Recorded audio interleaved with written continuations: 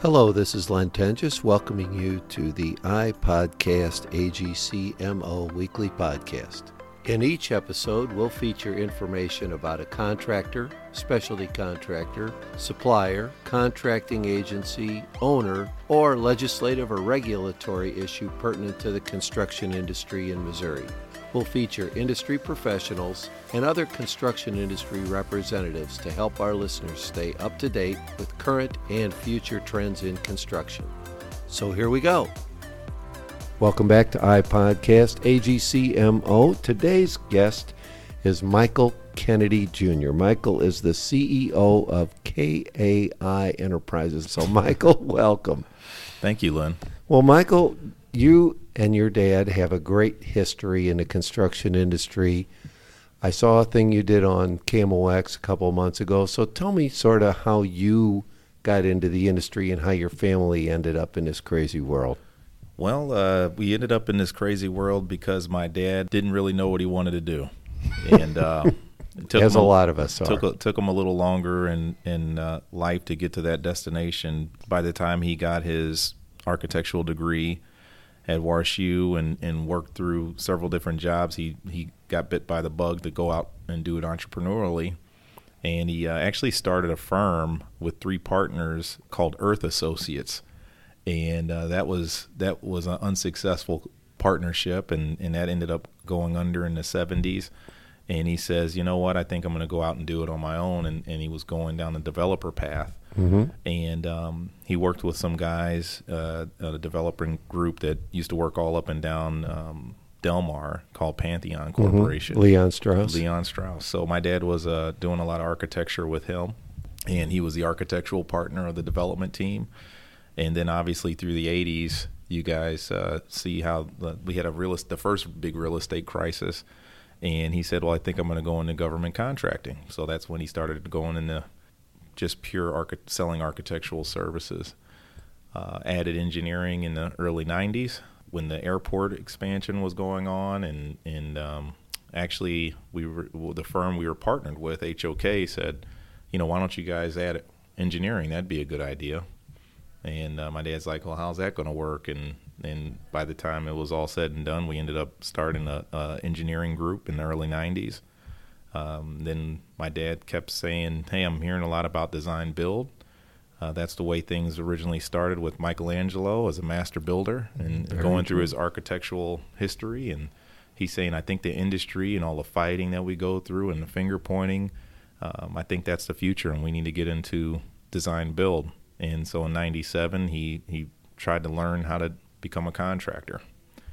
And that's been a long road to where we are today. I'll say, because it's a long way from Earthworks, isn't it? Yes, it's a long way from Earthworks. And then you obviously had that experience with your dad running a business, but you haven't been in this business from day one. You've gone on and pursued other careers also and had sort of came to the business after some other outside experience. Yeah, well, I started. I've always been a little bit entrepreneurial. Had a landscaping company in high school with one of my friends, and cut commercial properties and individual lawns and all of those things growing up.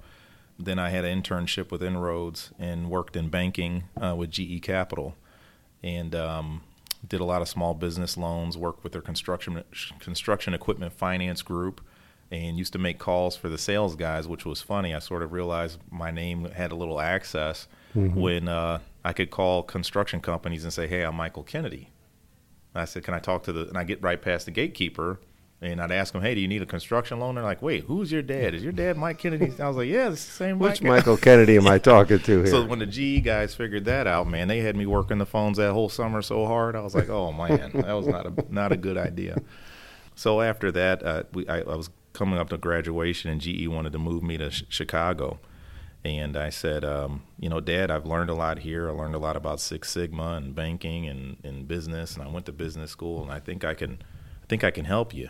And he says, you think you can help me? I don't know if what are you going to do to help me? And I said, well, Dad, I think I can help you. So came in and started in business development in the year 2000, and 19 years later, here we are. So, well, 19 years later, after all the changes and things that you've been through, you've got a long way ahead of you. Yes. What sort of challenges do you see for KAI Enterprises and all the different elements that you have in place now? What sort of challenges are ahead for you?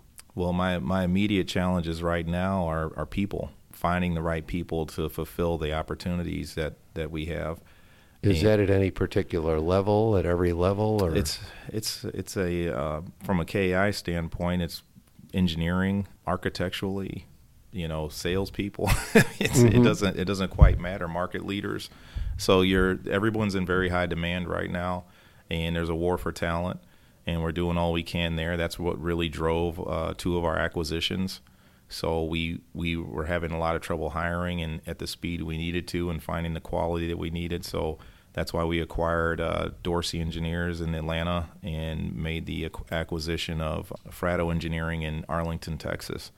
And so those 2 offices, we weren't really buying. We were buying for needing the depth in personnel, but we also said, well, this could fortify and help strengthen our other geographic locations. So as we're trying to build those offices to become what this office is, offering all of the services, the workload in those offices also got large enough that it could support local engineering teams to support our architectural groups. So you're working in all those cities. Any other cities you're working in? So we have offices in St. Louis, San Antonio, Dallas, Arlington, Omaha, Atlanta, and Memphis. That's quite a group of places to keep an eye on. It is, and the only places that we're doing at-risk construction up to this point for KAI General Contracting has been typically from St. Louis in 150 to 200 mile radius where we can keep our eyes on it.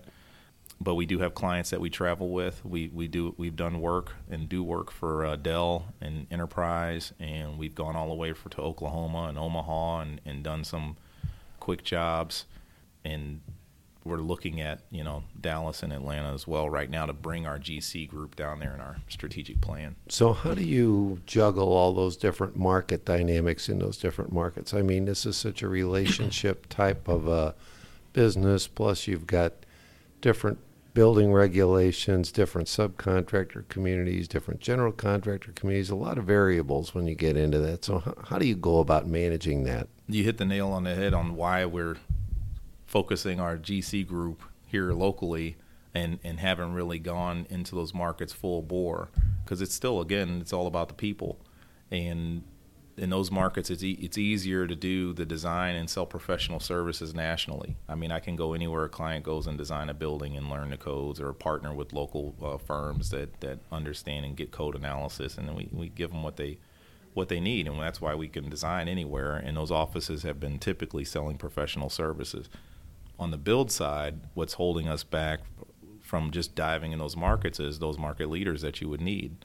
And do we go into those locations through acquisition like we did on the engineering side? Or so we're looking at all those things, but in the next 24 months, we do plan on being in the Texas and Atlanta market on a GC side. That's really your direction. I'm Yes. sure those markets are growing at a faster pace than they are here in St. Louis. Yes, they are, and they grow faster and they shrink slower. Mm-hmm. But St. Louis sort of stays steady, and I think St. Louis is. I think a lot of the people. I know a lot of the people I've been talking to in AGC and other subcontractors are really shocked at how long St. Louis has sustained the level of construction that's been going on here.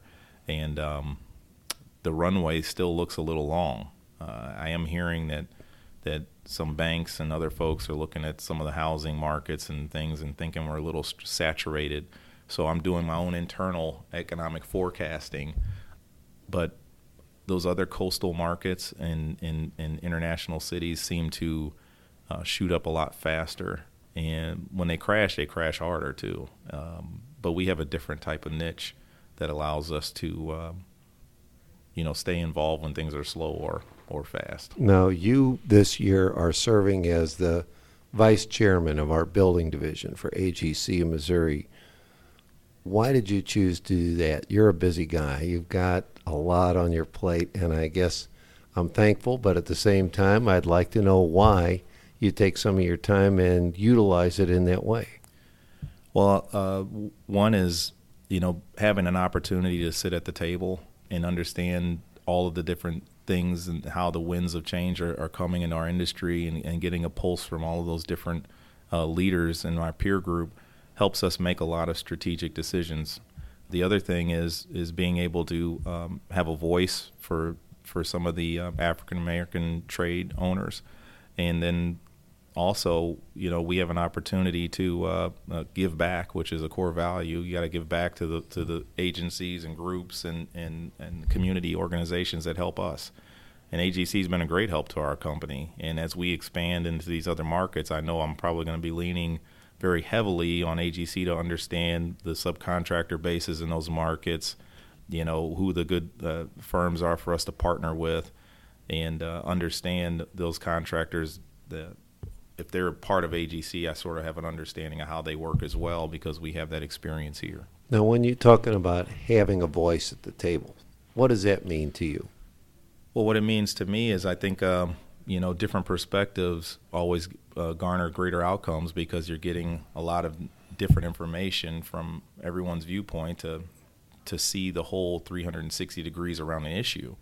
And if everybody's from the same place, background, or understanding, then sometimes it could lead us down the wrong way. And it's just bringing awareness to what some other folks might be thinking. I remember one of the best dinners I've had was sitting across the table from you and Chip Jones, who's our chairman of the board from Emory Samp, and the discussion you all were having from your various viewpoints was you were coming at the issue from two different sides, but you were professional, you were thoughtful. It was super enlightening and engaging for me. So I'm thinking those are the kind of things you're talking about. That's exactly what I'm talking about. And if everyone doesn't know Chip, he's an awesome guy, and he's very knowledgeable, and everything he said was great, valid points. And I didn't have an answer for all of them. But that was a good dialogue about the challenges that we face in our industry related to inclusion and participation, and having everyone have an opportunity at the table and everybody have a voice. That's right. So it's a challenge we face, and I know it's great that AGC of Missouri won the Chapter Diversity Award this last year, but there's still a lot of work to do. There's a lot of work to do, but I think the way you and Steve are going about it, and Steve and Lynn is it's been a great example nationally for all the other chapters. And I think that what we've accomplished as far as, having a voice at the table for policy at the city level, and pointing out how certain rules will work and can work better for our members. So one of the things that really comes up is the technical aspects of our business that a lot of politicians might not understand. And it's not a race issue, it's a technical issue. And I know there was some small language that we're asking for extra 24 hours to review a bid before we lock in the subs with the city of St. Louis. And it's not this isn't an issue of, hey, we're trying to switch people or anything, or not include someone. We have to shake these bids out, or you got a tremendous amount of liability, and what the city would possibly hurt themselves by is not getting people to bid on their work. And that's not a race issue. That's a business issue. It's a business issue. And so sometimes you need, some people to go down and just educate on the rules that they're writing and how it impacts business, but still understand and help them keep the intent of what they're trying to do. And I could go down there and talk all day, but hearing it from somebody like yourself who's actually walked a mile in those shoes and experienced it makes a huge difference. Right, and there's other folks like Brian Murphy and Cole Alawale and other AGC members that have been very helpful in translating those messages. You think they're listening? I hope so. So, Michael, as we wrap up, let me just talk about the last sort of thing that we passed out at our most recent meeting, which was our new membership brochure. And it talks about, I advocate through AGC, I'm safer through AGC, I network through AGC, all those sort of things. Do you really see that as a member? Is that something that resonates with you? I'll tell you, as we really wanted to be the best contractor we could be, we knew we had to be a part of the AGC. Because as I stated, we've only been doing at-risk work for about 22 years now, going on our 23rd year. And And the resources that AGC could provide a mid-size to a smaller contractor all the way up to the largest contractor in St. Louis is amazing. So one thing that we recently just changed was our 401k. That's right. And we just rolled into the AGC, and I asked my CFO, I said, you look at this objectively. Yes, I'm a member. Yes, I'm on a board, but we need to make a good business decision. And he came back to me and said, we have to do this. And I said, well, why is that? And, I didn't even know this, but every year we had to pay an audit to a accounting firm to audit our 401k. And I'm like, well, what are they auditing? All the transactions are being done by somebody else. And they said, well, you only have a certain number of employees in it, so the government makes you audit it. But if you go into this group plan, you don't have to pay that anymore. And I'm like, well, what does it cost? And he goes, it takes us 6 weeks of our time, maybe 10 or 15 hours a week of my staff. Then I have to pay the accounting firm another $15,000 to $20,000 to audit it every year. And I was like, holy smokes, just that alone, freeing up my accounting staff, saving those dollars is one thing. Then you talk about the safety program. You talk about the leasing programs. You talk about the insurance programs. All of these things, and working with the other AGC members or help with your diversity plans from Steve Lewis or any issues on that side. So for the amount of money that AGC charges, you can make back 10 times that in 1 year just utilizing the benefits of these programs. So when I ask someone, why aren't you a member of the AGC, it just baffles me, because why aren't you? I mean, what are we talking about here? Some of the smaller guys, it might be $1,000 or $1,500 a year. It could be less than that. At most, it might be $5,000. How are you not a member? It just blows me away. So now, when you have multiple companies like I do, it gets a little more expensive, but it's worth every penny. Well, I appreciate that. I appreciate your time. I appreciate the support you give to our industry by testifying on important issues, by serving on our board, and by giving back. So, Michael, as you continue to grow and continue to broaden your wings, good luck. Thank you. Thanks again for listening. It's easy to subscribe to iPodcast AGCMO in the iTunes Store or on Google Play. As always, you can visit us at agcmo.org for additional downloads and information. Thank you.